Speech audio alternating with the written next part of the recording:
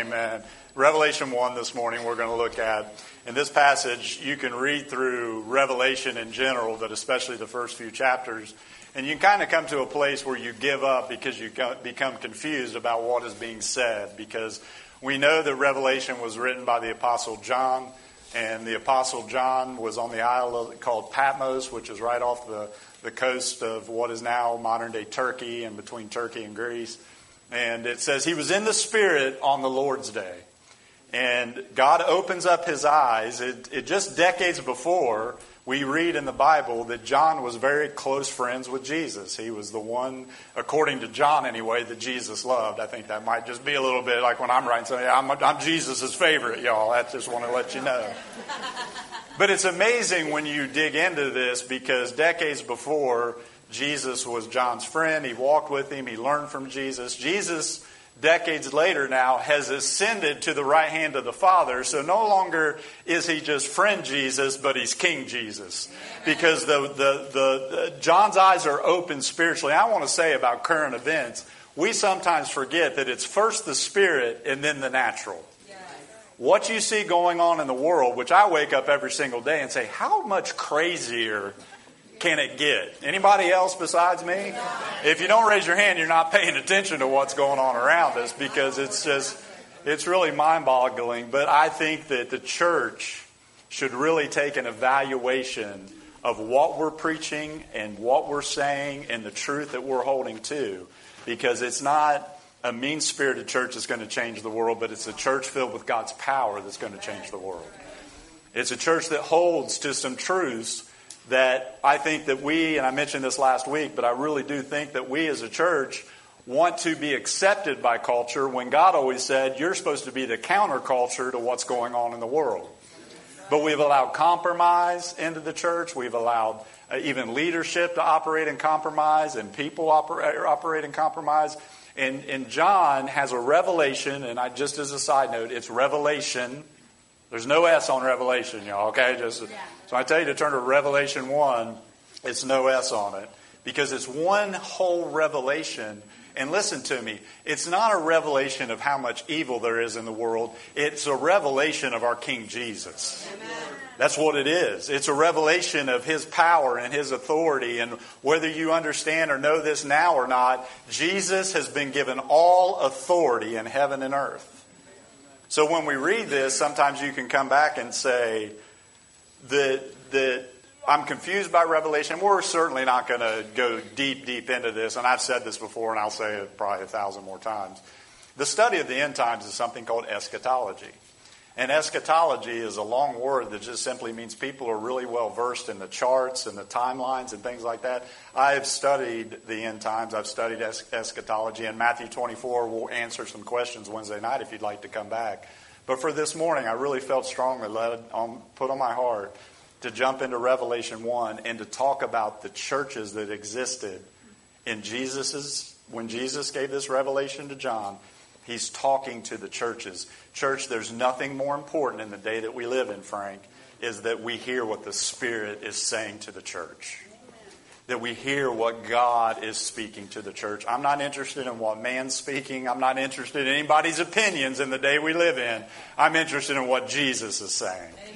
And be assured that Jesus is speaking to his church. So we're going to look at Revelation 1, verse 20 here. And we're going to break this down this morning, and I'm going to teach for a little bit of just kind of putting some handles on the times and days that we live in.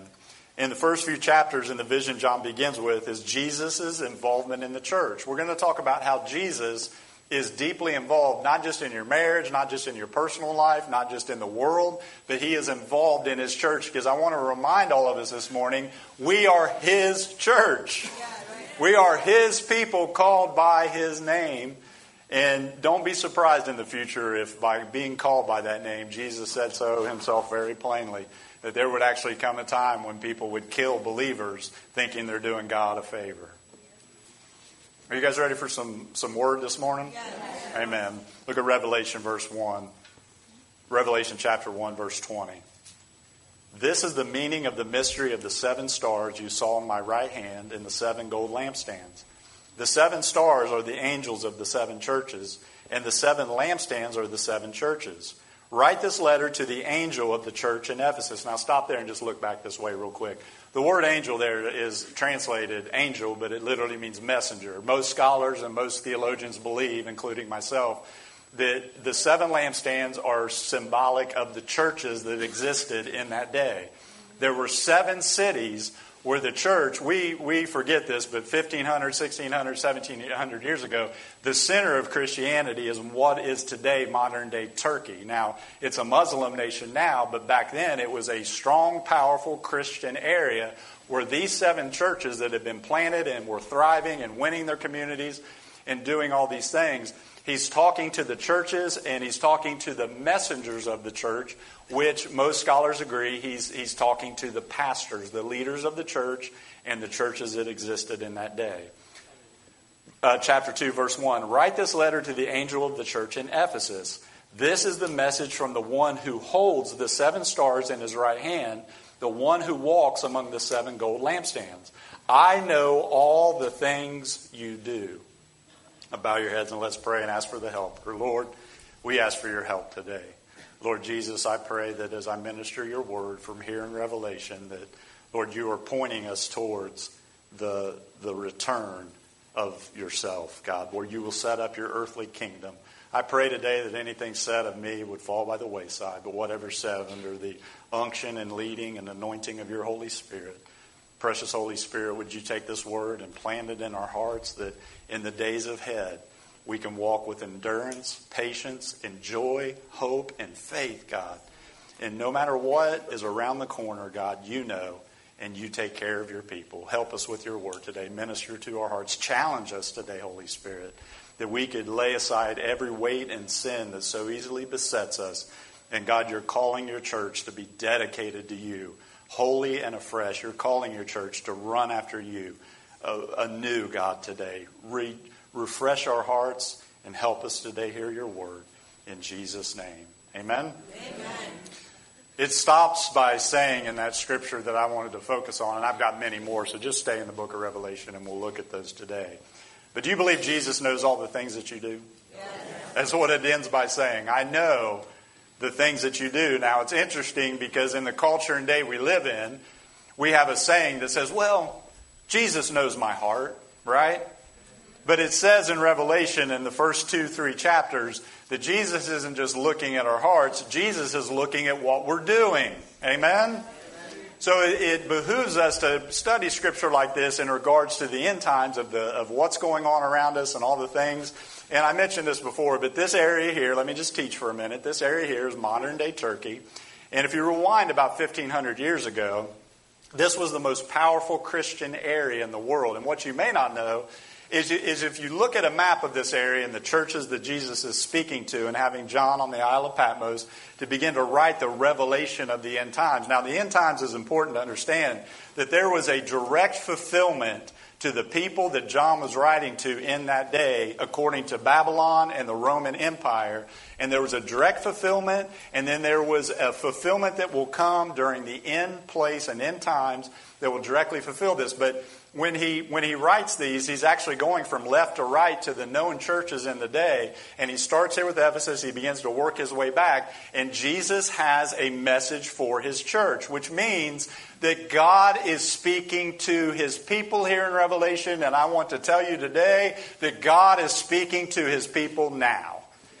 The question is, do we have ears to hear what the Spirit of God is saying? In other words, what he's doing is he's giving the churches a review, right? We live in a review culture, don't we? Yeah. We do. We review everything. This drives my wife absolutely crazy. But anytime we're in a new place, I've got to look up and see what other people said about the place, right? Yeah. She's like, oh, come on. I'm like, Leah, if 500 people said this place is bad, it's probably not good and I'm not going. If 500 people said that this is one of the best places they've eaten, I'm going to go.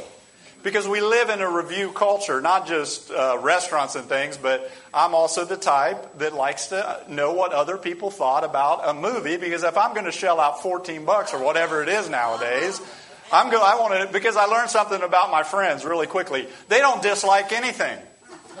That's a great quality in some regards, but in others, you want to know before you shell out that money. Hey, because we have one friend in particular, we ask her all the time, hey, what'd you think about Everett? Oh, that was my favorite movie I've ever seen, and it's the worst thing that I've ever laid my eyes on.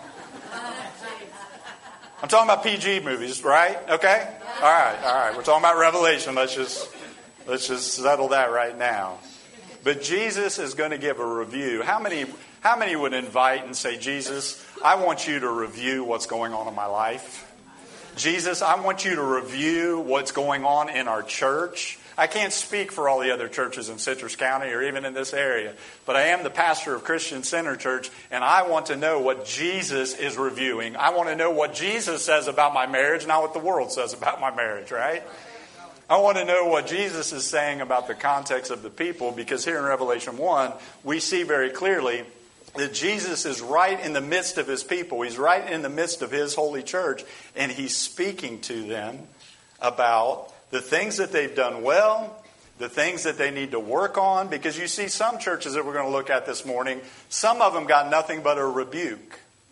Some of them got praised and then scolded and then told a command of how to fix the problem. How many know Jesus isn't just going to tell you what the problem is? Jesus is going to tell you how to fix it.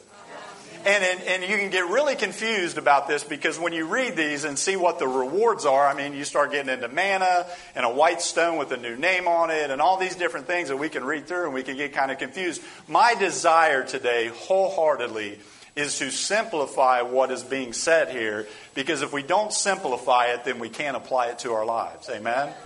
So this actually, what may seem confusing, is really simple. And Jesus speaks to his church. Jesus corrects his church. Jesus corrects his family. He corrects his people.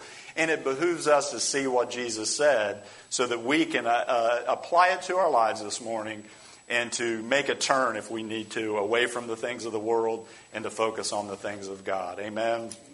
Listen, it doesn't matter what other people think. If the King of Glory gives you a bad review, he's the only review that matters. Amen? We get so caught up in the reviews and paying attention to them. But I think we as the people of God have tried so hard to fit in with our culture that we finally come to the conclusion that we were never supposed to fit in with the culture. We're supposed to be countercultural. That's what I talked about last week, and I think if we quit having the mindset that we need to change the world and just simply be the part of the world that Jesus has already changed, we would probably have a lot more success. Because you are the redeemed of God. You are a holy nation, a royal priesthood, people called out of darkness into his glorious light. But we've tried so hard to be cool church that we forgot that there are convictions that we are to have culturally. That I used to think that people kind of knew the difference between good and evil. Guess what, honey? You're not living in a world that people know the difference between good and evil. And we used to have our pulpits preach our conscience, but we wanted to be cool and hip, and we didn't want to offend anybody, bless God. Well, let me say, I would rather offend the culture than God.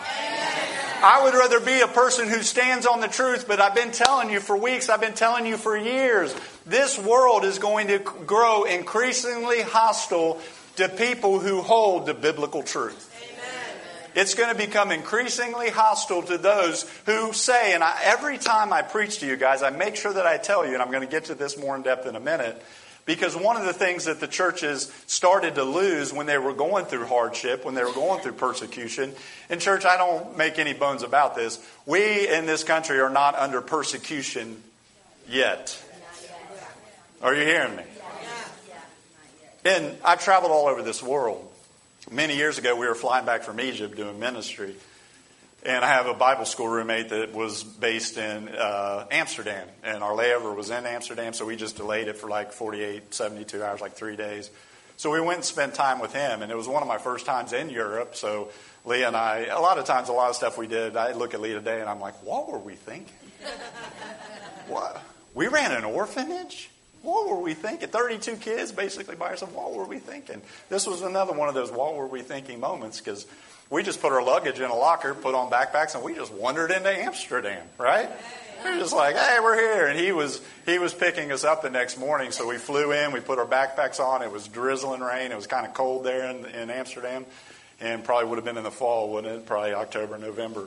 and this is years ago, but one thing that struck me is being a student of church history, I've looked back and how many incredible theologians and scholars and how some of the very foundations of the very same things that we teach and believe today came out of this area of Europe.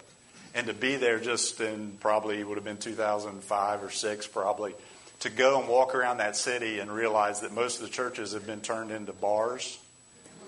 Most of the churches have been turned. In other words, we look at Europe and see what's going on in Europe. Where does it say in the Bible that those things couldn't take place right here? Yeah.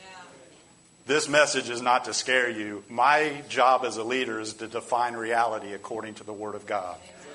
And reality, according to the Word of God, as we see here in Revelation 1, is Jesus is talking to His people because His people were getting weary of enduring the hardship. Now, what brought the hardship? We talked about it last week, just a small recap. What brought the hardship? The hardship was the people of the day, the Roman Empire, the Roman authorities looked at the people of God and said, it's great that you want to worship this Jesus, but why don't you just take a little pinch of incense and offer it to Caesar or offer it to this idol or offer it? In the world, and the devil knows how to bring things full circle, and it's the same thing going on today that was going on all those 2,000 years ago, is the enemy just wants us to have a little bit of worship over here for the culture and just a little bit of worship over here from God. Let me tell you something this morning. Half-hearted Christianity is not going to bring you all the way to the end. It's not going to do it. And you're like, man, Pastor, what's going on? I'm telling you, I've never felt a drive more in my life to tell a group of people, you need to be radically in love with Jesus. You need to be radical for Him. You need to follow Him with all your heart. There doesn't need to be a mixture in your life of my foot's over here in the world and my foot's over here in God's kingdom in the church. It's time to wake up and realize the days that we're living in are very serious, but God's power is stronger than anything we could face. Amen? So what we see here in Revelation is Jesus is standing amongst these 7 churches, and He essentially gives them all a review. Now listen to this, it's important. It's the grace of Jesus that gives the churches the review halfway through their time on earth. And when I say halfway, what I mean is it's the grace of God that would come and speak to us about something we need to correct. Amen? It's God's grace that halfway through, I want you to see that because Jesus isn't rebuking them for the sake of coming down on them. Jesus has rebuke for His church and for His people because He knows that if they don't separate themselves from these things, it's going to cost something in the future. And I think God is here in the end of 2023, heading into 2024. Jesus gives us a review. And what I want to say to this church is, Lord, we welcome that. I welcome that in my marriage. I welcome that in my family. I welcome that in my life. I welcome that certainly as pastor of this church. I don't want to know what everybody else thinks. I want to know what Jesus thinks. And there's something I want you to notice about everything that's written here. And you can get overwhelmed and confused as you read this. But everybody say 4 parts. 4 parts. We're going to break this down into 4 parts because that's how it's broken down. Every church that he's writing to, John's dictating, this is what I want you to say to my messengers. This is what I want you to say to my church. I'm standing in the midst of my 7 lampstands. 7 is a number you see all through Revelation. It's a number of completion. It's a number of perfection. So I really think that if Jesus were to write letters to the church today, these are some of the same elements that would be, especially for the American church. But the first part, and everybody say praise. He gave them praise. The second part is He gave them a rebuke. Everybody say rebuke.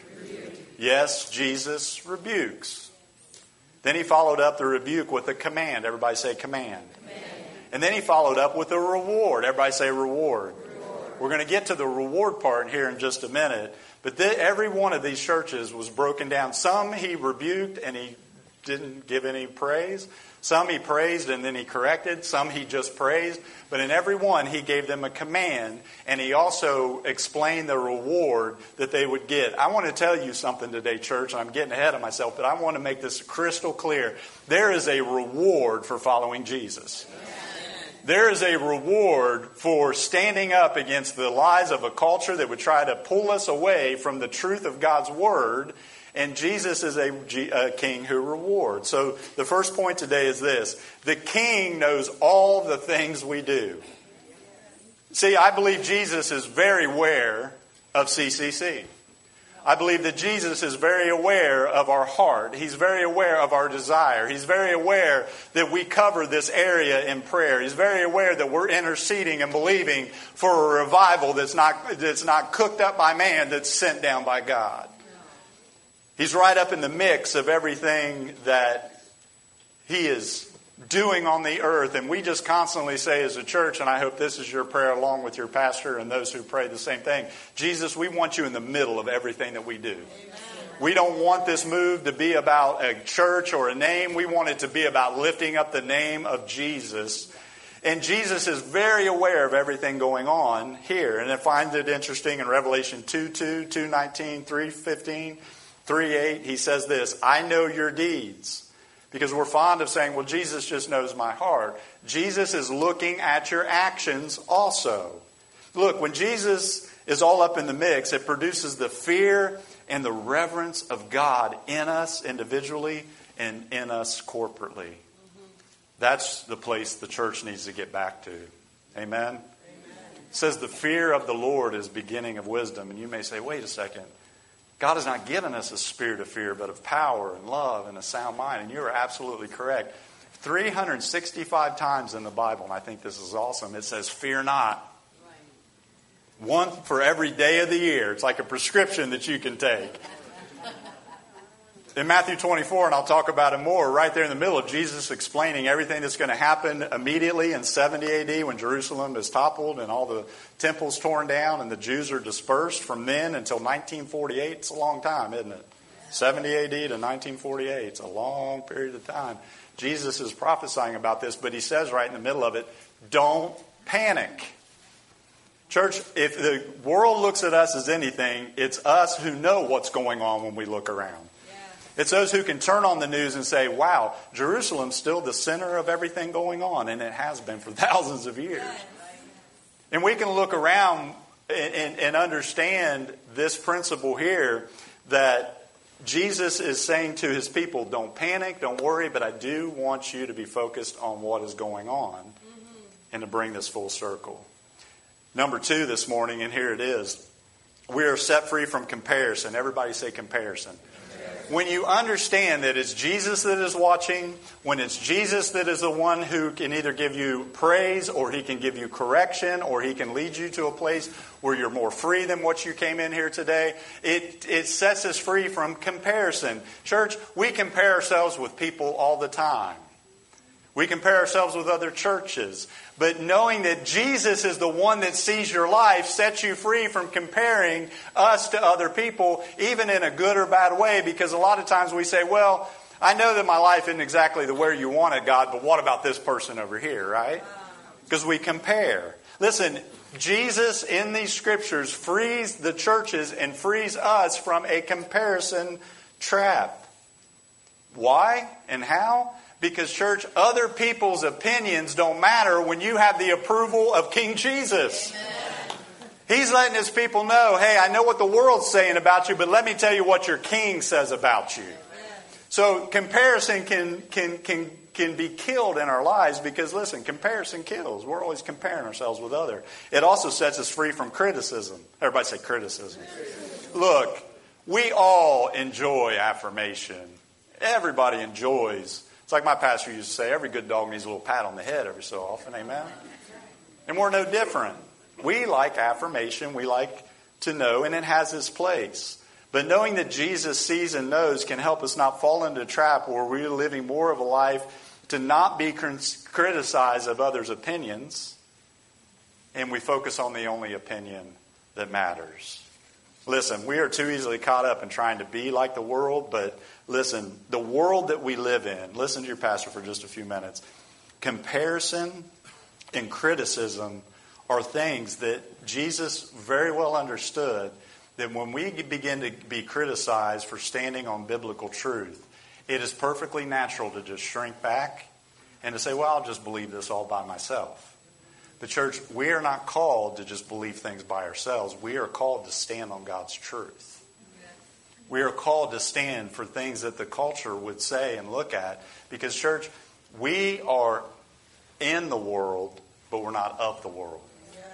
And we're living in a day, I'm defining reality for everybody in this room that calls this church home, okay? We're living in a day where people are no longer ambivalent about God, but people are actually starting to blame God for the evil that's in the world. Have you noticed that? Yeah. It's no longer just, let the Christians be the Christians. It's no longer just let them believe what they want to believe. They're actually, and it's all through the Bible. Look at Elijah. He wins a great victory for God. The false prophets are the fire falls, and the false prophets are put to death. And he was walking into King Ahab and Queen Jezebel's throne room. And as soon as he walks in, Jezebel looks at him and says, the troubler of Israel. Do you realize we're living in a day when people are starting to look and say, it's the Christians, right? That's all over the world. Why can't you be tolerant? Listen, I don't tolerate what God said that we should not tolerate. We are not the people because we are in the world. We're not of the world. Amen? And this is what he's saying to the churches. He's saying, churches, I want to remind you that if you're worried about criticism or you're worried about comparison, if you're worried about these things, let me remind you that there's only one opinion that matters, and it's mine as King of the universe. Amen. It's mine as King of glory. In Malachi 3, verse 7, this scripture was so strong on my heart. It says, ever since the time of your ancestors, you have turned away from my decrees and have not kept them. Return to me, and I will return to you, says the Lord Almighty. But they ask, how have we left you? And this is the problem. In the absence of biblical conviction and truth, we are wrong when we think we're right. In the absence of biblical conviction and biblical truth. And I don't point the finger at anybody sitting in this room. I'm pointing it at our pulpits this morning. You hear me? I'm pointing it at people who think that God changes. God does not change. His standard does not change. His things that He gave us to put fence around us, to bless us and to keep us safe, it has not changed, church. Paul, speaking to a Roman Empire that had everything they ever wanted, he said this, and I think this is where I'm at this morning, is I'm not ashamed of the gospel of Jesus Christ. For it is the power of God unto salvation. So Jesus frees us from criticism. My point is this. If you're going to be criticized for standing on truth, just let it roll off your back because His opinion's the only one that matters. Amen. If you're going to be not invited to the reindeer games because you've taken a stand saying, you know what, I don't agree with the way the world is heading, then so be it, because I would rather be right in God's estimation and wrong in the world's estimation. Listen, if you aren't careful, this culture, the current culture, because again, I wake up and look at it and I'm like, this is absolutely crazy. And so I have to point myself back to places like Revelation to get a bearing on what's going on. And I mentioned it just a few minutes ago, but we need to understand that everything that's happening around you is a spiritual battle going on. It's a spiritual battle. So we have spiritual weapons to fight this battle. And those things aren't, coming after people. It's coming after the spirit that's causing these things. Number 3 this morning, we are set free from needing compliments. Everybody say compliments. Listen, we can be set free from needing of standing against criticism, but we can also, listen, if you live your life just so people can compliment you, you're going to be disappointed real quick.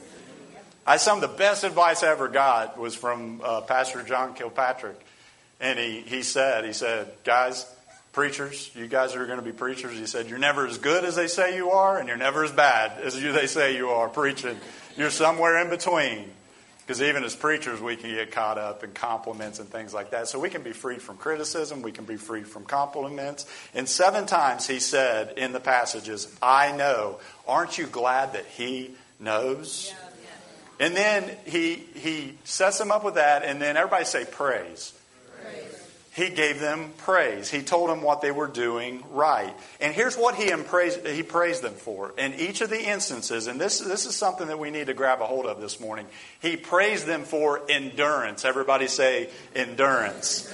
That may surprise you as much as it surprised me studying it, but he praises endurance. Ephesus, Smyrna, Pergamum, Philadelphia, they were in persecution and they were being persecuted by the world. And again, I don't want to assign some kind of persecution that isn't there. I'm not that type of a person.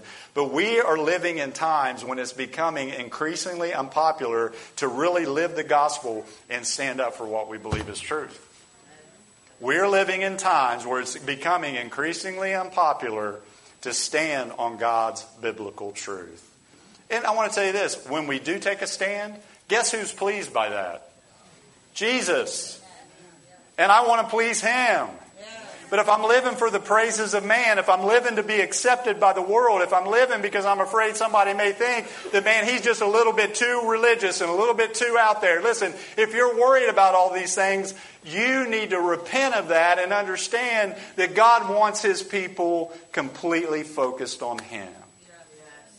So he's walking among his church. He's walking amongst the lampstands. He's speaking to the stars he's holding in his right hand. He's speaking to the messengers. But he says this, he praised them who endured hardship. Listen, life just kept getting more difficult and they just kept on pressing through. Things around them became more difficult because the world was finally saying, wait, you're affecting culture way too much. So we're going to put a stop to this and we're going to begin to persecute you and come against you. And again, it's not people, it's the spirit behind. If you read the book of Revelation, it says the dragon has come down with great wrath to make war against the people of God. That is what is ahead. That is what is coming. You guys are like, man, I came to church today. It's important that we understand this, church. It's important that we understand that this world that we live in is becoming increasingly hostile to what is truth. We're living in days where they're calling good evil and evil good. And it's a natural inclination for us to say, yeah, did God really say that I shouldn't be living with somebody and sleeping with them? Yes, honey, He did. Okay? Did God really say that He wants me to be completely... Here's why God wants us to be completely sold out to Him, because He knows that we have to endure times where we look around us and we don't really know and understand what in the world's going on. And we have to keep on trusting God. You say, I read Revelation, I'm like, okay, Lord, if they were persecuted, then why didn't you just come against those people and send an army of angels and destroy the persecution? God, if they were being ostracized, why didn't you do this? God, if they were dealing with physical things because the enemy was coming against them, why didn't you just heal them? Listen to me. There's something we read in Revelation where we need to understand that God is glorified when we patiently endure hostility, trials, sickness, difficulties. There's an enduring in us, and I've been preaching this for months if you've been listening to me. The people of God need to get some grit down on the inside. We do. Who is it that we need to have? We need to have trust in God that no matter what it looks like, that He is going to come through for His people. He's telling them over and over again to endure. Jesus cares about your endurance. He cares about you pressing on when things get tough. He cares about you shaking yourself awake, so to speak, spiritually ever so often and say, man, where's the enemy gotten a foothold in my life? And listen, repent of it and get back right with Jesus, because this is not a time to be living half in and half out. He praises endurance, and there's a patient endurance to our faith that brings glory to God. Let me give you an example. Because, church, when we step into eternity, I can assure you that a lot of things that don't make sense are going to make sense. I promise you that. It's going to make sense because He gives them praise. Most of the churches, He praised them, then He corrected them. Jesus is all about correction. Amen? If you have an image of God that He's just going to pat you on the head and say, go live any way that you want, that is not the gospel of Jesus Christ. Grace isn't just covering your sin. Grace enables you to conquer sin in your life. It's a power word. But when He gets down to the rewards, I love God's economy because, and there's a lot of people who speculate what the 10 days meant for one church. He said, if you endure persecution for 10 days, then you will reign with me for 1,000 years. I love God's economy. Amen? When we step into eternity, we're going to be amazed at staying faithful to God, to Jesus, and His truth, no matter what. Everybody else can say, I'm not following Jesus anymore. And we have to step back and say, though none go with me, still I will follow. My family may believe error, and my family may have walked away from Jesus, and I have to endure this, and I have to go through it, because in God's economy, if you stay faithful for this short a time, you'll reign with Him for eternity. Eternity. We need God to stamp eternity on our eyes, that we wake up every single day and we say, like Leonard Ravenhill said, are the things that I'm living for worth Christ dying for, church?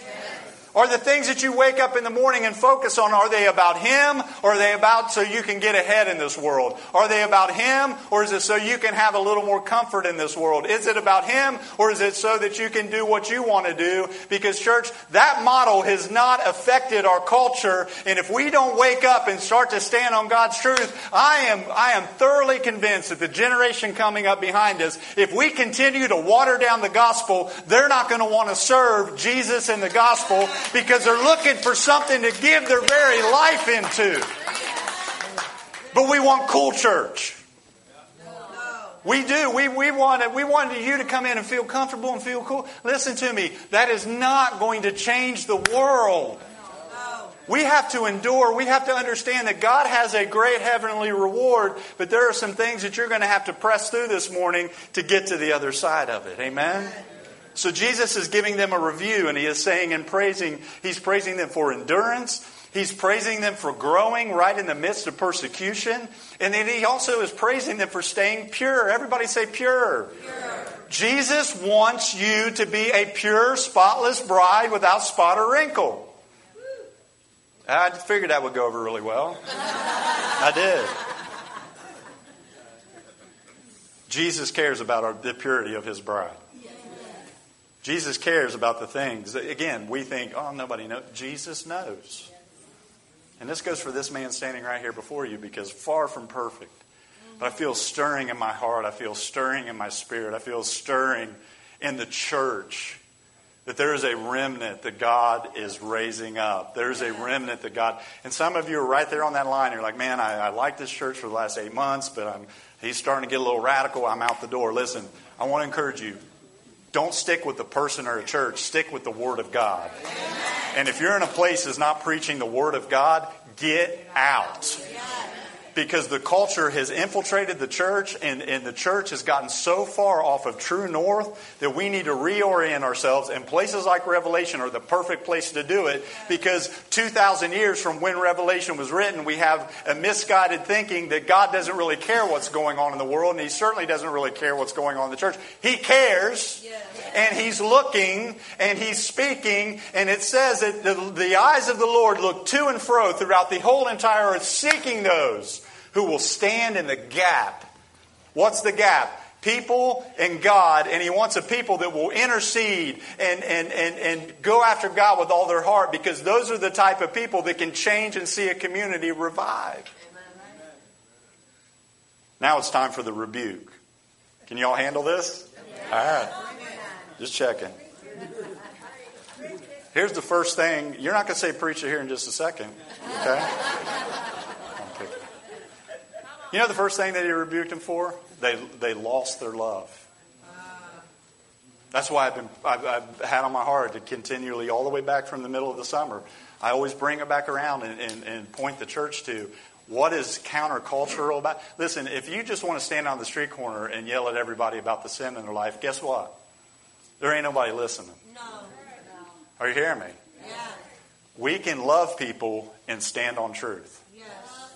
He was telling the church, the very first thing He said, and right here, if you want to look at it, it's in Revelation 2:4. Our love leaks. My love leaks. Do you leak love sometimes? You say, man, I love everybody, and then 2 days later, you had a bad day at work, the kids are sick, and the dog ran off, and you're like, man, this love thing, because we leak. Revelation 2:4. But I have this complaint against you. You don't love me or each other as you did at first. He's telling them to turn and do the first thing. The most important thing is, this church, Anger is not going to change the world. The love of God is going to change the world. It's the truth. Because if you look around you, what is waxing cold in our culture, in the world, is everybody hates each other. This man standing before you hates no one. Because that's what the devil and the culture wants to do. They want to put you in one or two places that if you really disagree with somebody's lifestyle, then man, you've just got to let them have it. If you disagree with the way somebody, listen, I'm not here I can't change you.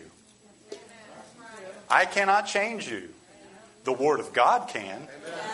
The truth of His Word in the Spirit of the Holy Spirit convicting your heart, that can change you. But it says very plainly all throughout this that they would lose love. The second thing they lost was passion. Everybody say passion. Revelation 3 verses 1 and 2. Write this letter to the angel of the church of Sardis. This is the message from the one who has the sevenfold Spirit of God and the 7 stars. I know all the things you do and that you have a reputation for being alive, but you are dead. Wake up! Strengthen what little remains, for even what is left is almost dead. I find that your actions do not meet the requirements of my God. They had lost passion. They had lost love. Then the next thing he rebukes, the loss of concern. That's the church of Laodicea. They're the ones that say, I'm neither hot nor cold. In other words, I have everything that I need. They lost compassion for those who didn't have. And listen, this is the halftime review of Jesus and His church. He tells them, you've lost your love, you've lost your compassion, you've lost your concern, and then He deals with them tolerating false teachers. He rebukes tolerating false teachers. Now, in the passages in the first several chapters of when He's talking to the churches, there's 2 main false teachings that Jesus deals with, and they're the same 2 false teachings that are in the church today, in my opinion. I don't think there's anything new under the sun. The devil still has the same schemes. He still has the same way that he comes against the church. He still has the same way that he comes against the people of God. And the first one that he deals with is somebody named Balaam. Everybody say Balaam. Balaam. And interestingly enough, Balaam was a prophet that was hired by the enemies of God to curse the people of God. They said, you're a prophet, we're going to pay you money, and we want you to come up on the side of this hill, and all the Israelites and all the Jewish people, we can't defeat these people because God's blessing is upon them. I want to tell you something this morning, church. When God's blessing is upon you, no devil in hell can change what God said about who you are and what He did, and the ultimate ending of a person of God when they're blessed by God. Because here's the story. Balaam couldn't curse the people of God. He got with the enemies of Israel, and they're standing up there, and he's like, I can't. What do you mean you can't? I can't curse what God has blessed. And they try again and again. They're like, no, curse him, curse him. He's like, I can't. Listen to me real quick. And this is why he brings up Balaam. This is why he brings it up. It's about to get heavy. I can feel it. I can feel it. He couldn't defeat them through a prophet, a real prophet, cursing the people of God. They were paying him to do it. And so the enemy knows us very well, amen? So if you read the whole entire story, it wasn't until sexual sin entered into the camp of God's people. So if the devil can't get you through the front door, he's going to come around the back. If the enemy can't just blatantly get you to do something over here, listen, if we want to see the power of God and what Jesus is speaking to the church today, we need to understand that sexual sin is something that will bring curses upon the church and God's life. Pulpits, pastors that are sleeping around with other people, it's sin. If you feel like that it's okay with God that you just go out and shack up with whoever you want, it is sin. Are you hearing me this morning? I didn't say that. The Word of God says that. Because we live in a culture that says do whatever feels good. And God is on the other side in His Word saying, I will empower you to live for me. Now, if you've lived in that way or you're even here this morning and say, man, I've been living wrong. Listen, you can repent and get right with God this morning.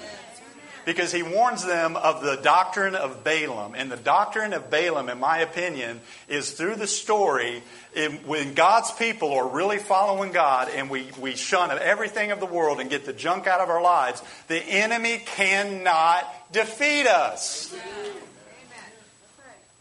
But what he will do is try to bring in the worship of idols. Y'all, what is the biggest idol in our culture, America, today? It's sex. Are you hearing me? It is. When did we ever... oh, Lord, help me right now. Help me. I said it last week. The enemy is setting up idols, and he's even enticing Christians to come bow down at the idol of sex and sexuality, and what our culture sees as virtuous, and what our culture sees as the things that we should emulate and lift up. Literally, it's setting up an idol, and it's calling everybody to come, you worship down. But I want some Daniels. Amen? I want some people that say, hey, we're going to stand on God's truth, not what the culture says. But my point is that whenever the church has actually done that and started living for the things of God and the ways of God, whenever that's happened, I'm telling you, we are going to be blamed for the problems. We're going to be the ones that are blamed for everything going on. I know how the enemy works. Amen? So he talks about the doctrine of Balaam, and then he talks about the woman Jezebel. Here, I'm going to go a different path. And many of you that read the Bible are like, I know exactly what he's going to say. You don't. Here's why. The Balaam doctrine was a doctrine of greasy grace that got into the church back all the way 2,000 years ago. You say, what is greasy grace? Greasy grace is where you say, I'm just going to pat you on the head and you just go off and live however you want. That is not the gospel of Jesus Christ. It's not the truth of God's Word. So Jesus is rebuking and he's telling them, watch out for these. This is entered into the church, because we know that a little leaven leavens the whole lump. But can I tell you what else works spiritually? Is if a little sin leavens the whole lump, then if people can get right with God and be in an area, it leavens the whole area. It's the reason I go out into this community and we go out and we tell people the truth of God's Word. God loves you just the way you are, but He wants to save you and change you from glory to glory. So the doctrine of Balaam and then the doctrine of Jezebel was just as insidious, because Jezebel had idols and witchcraft that she operated by. So the doctrine of Jezebel, or the spirit of Jezebel, would come into a church, and you may think, oh, that's enticing men to do something sexual or whatever. It's not just that. It was the deep truths. Everybody say deep truths. Deep truths. They'll say it like this, deep truths. Deep truths. Can I tell you that if we get off of the simplicity that's in the... Because I've heard this so many times. Yeah, brother, they just... be careful of somebody that's so deep that you don't even have a clue what they're saying. Can we all agree on that? And Jesus is actually rebuking this spirit in the church, because these people over here said, it's okay. Well, you want to go off and sleep with 12 people? Go ahead. God's okay with it. No. Listen to me. And then on the opposite side, you had people telling the people of God, well, they're just really simple. If I stand up here and say, hey, if your TV's causing you to sin, or your computer, you can't quit clicking on pornography, get rid of the computer. And then everybody in the world would say, there's a pastor in Homosassa that says to get rid of electronics and computers. If your right hand causes you to sin, cut it off. There's a period of time in my household where I had to look at my family and say, I'm sorry you can't have internet. Dad can't control himself. Come on. I'm telling you the truth. Because I would rather go into heaven with one eye and one hand. And that is an analogy. It's you understand Jesus? Well, you guys are like, I'm going to cut my hand off, Pastor said it. So the two doctrines that wrecked them was a doctrine that didn't understand what grace is. Grace isn't just the covering of your sin. Grace is the conquering of sin in your life. It's an empowering. And church, if we could get a hold of that, guess what's going to come back to the church? The fear of the Lord. You say, oh, wait, you said 365 times a year it says fear not. I'm saying that Jesus said, don't fear the one that can destroy the body. Fear the one that can destroy body and soul. The fear of the Lord is a deep reverence of God as the ultimate power, not the devil. All this is going on in the world and all the things that are popping up and all the things that we could be fearful of, I am not a single bit afraid of it because my God said in the book of Revelation, I'm coming back and I'm putting it all straight. And you won't have to guess those that are for me and those that are against me, because there will be wheat and there will be tares. There is a narrow path that leads to life, and there is a broad path that leads to destruction. And the doctrine of Jezebel was one that just looked at people and said, yeah, they're just simple homosassa Pentecostal people. Listen, if I'm a simple homosassa Pentecostal person, praise God, because I'm on my way to heaven and I'm living for Jesus and I'm standing on the truth of what He says and not what people say. I've seen it so many times. Listen, if you go to a place and you can't understand what they're even saying, because of the simplicity of the gospel is a man hung on a tree for my wickedness and your wickedness and paid a price in blood that we may be right with God because of the precious blood of the Lamb Jesus Christ. Well, that pastor there, he can't really teach Revelation. He's just telling you a bunch of simple stuff. I am telling you something simple. If you want to know how to get to heaven, follow Jesus with all your heart. Get the sin out of your life. Quit compromising with other people. Quit going to places that you know you shouldn't go. Amen? Amen. If you're hooked on pornography, turn your internet off. Well, I can't function in the world without internet. Yes, you can. Come on. This whole thing boils down to a man hanging on the cross and the price that he pays. Because bless God, Pastor Jason is just not deep enough. Just not deep enough. I'm going to go somewhere deeper. And as I pondered this, listen to me. As I pondered Jesus' halftime report to the churches in Revelation, as I pondered this, I want to tell you something, CCC. CCC, you are amazing. You are amazing. And I want to tell you this. I said it a couple years ago, but I felt it on my heart again this week. You're doing a whole lot better than you think. Are you hearing me? You are amazing, because I'm with a bunch of people that isn't just going to listen to what I say today. You're going to search it. You're going to go after it. You're going to look into it yourself. You're not going to just believe it because somebody up here says it. And I encourage you not to do that. You're amazing in the fact that you want to live for God, you want to stand for God, and you want to see a community change for God. Amen? You're filled with love. You're stepping out in faith. I see so much growth. This sermon today isn't a sermon of rebuke. For me, it's a sermon of warning that we should constantly, in the day and age that we live in, evaluate how culture has seeped into our families, has seeped into our lives. I don't care if people call me narrow-minded. I don't care if people call me those kind of things. Hell's hot and heaven's real. And it says, he who endures all the way to the end shall be saved. It's not how you start, honey. It's how you end. And Jesus was telling the people in that day that you need to endure. You need to keep pressing on. You need to keep believing the truth of God's Word. So then he comes to the commands. Church, there are rewards for living for God. Stand with me this morning. We got baptisms. Folks are being baptized.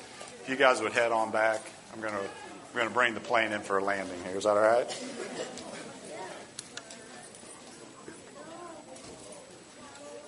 I didn't mean to start talking. Here's what he says, and this is so awesome. I want to encourage you and leave you with this. Listen to me. If you're serving God, if you are following hard after God, listen to me. It says this: we will live forever. You will escape the second death. If we're still here when Jesus comes, and we'll be caught up with Him. If you go by way of the grave, that's the first death. But there's a second death for those who don't know Jesus Christ. The promise is we will live forever. And then secondly, it says we will dwell with Him forever. You're not only going to live forever, church. You are going to dwell. We will dwell literally in the presence of God. The New Jerusalem, it says it doesn't need light because God is its light. And we shall see God face to face. We will live forever. We will dwell forever. And listen, I don't understand all the in and outs of this. I don't understand all the nuances of this. I don't understand exactly how this works. But we will also rule with Him forever. Paul said to the Corinthian church, he said, do you not know that you're going to judge angels? And I read that and I'm like, no, Paul, I didn't know that. We will rule with Him. We will live with Him. We will dwell with Him for eternity. When you stand before Jesus, when you get to that other side and you have endured trials, you have kept faithful to His word no matter what the culture said. And again, the culture is going to become increasingly, not just ambivalent, it's going to become increasingly, the hatred that the enemy comes down with in the last days is something that he's going to unleash against the people of God. Do I have any people of God in the house? Yes. Then we need to strengthen, as he said, the weak places. We need to ask God to breathe new life upon our families and our lives and the people of God. The King speaks by His Spirit to us in the church. He says, anyone who has ears to hear what the Spirit says. So Jesus is walking. Jesus is walking amongst His church. We see that in Revelation 1:20. He's standing in the midst of the 7 lampstands. He's standing in the middle of His church. And maybe bow your head with me for just a moment. Maybe the part that you needed to hear is the praise, is the encouragement. You may have come in here. One thing that I know, church, about everybody in this room is we are overwhelmed and we're under-encouraged. Yeah. It's the truth.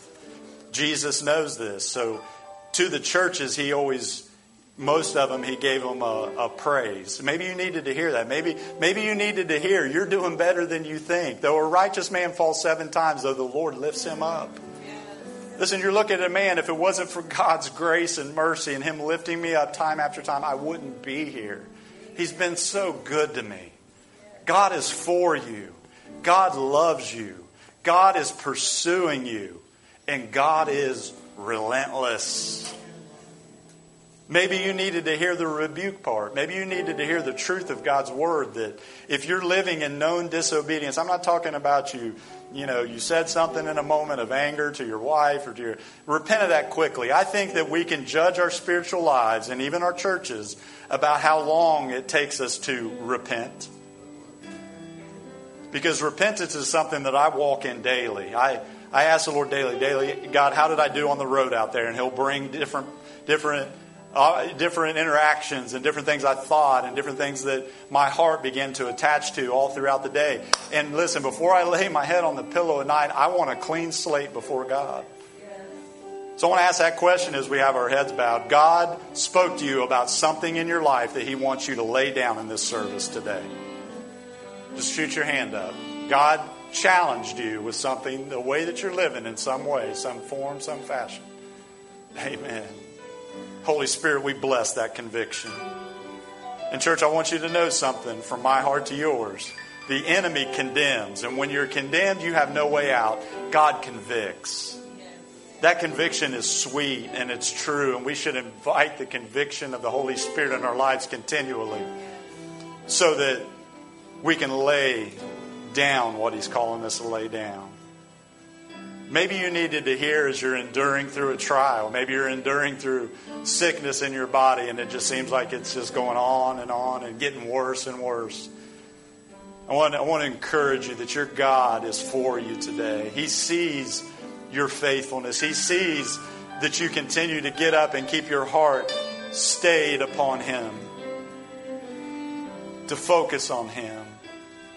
And ultimately the rewards. And with every head bowed and every eye closed, before I go back to baptize, I want to ask this question. Who in this room says, I know it's my time this morning. Today is the day of salvation, the Bible says. Not tomorrow, not next week. Tomorrow is promised to nobody in this room, church. Nobody in this room is it promised to. And you say, I have got to get my life right with God. Would you shoot your hand up wherever you are this morning? Amen. Amen. Thank you, Jesus. Thank you, Jesus. Let's pray this together. Heavenly Father, I hear your voice calling to me. I ask you today that you would wash me of my sins. I turn away from the world and I cling to you. Father, I pray that you would cleanse me, change my heart. I believe that Jesus died on the cross and rose again and it is seated in heaven. I call upon that name today. Father, save me. In Jesus' name. Amen. Amen.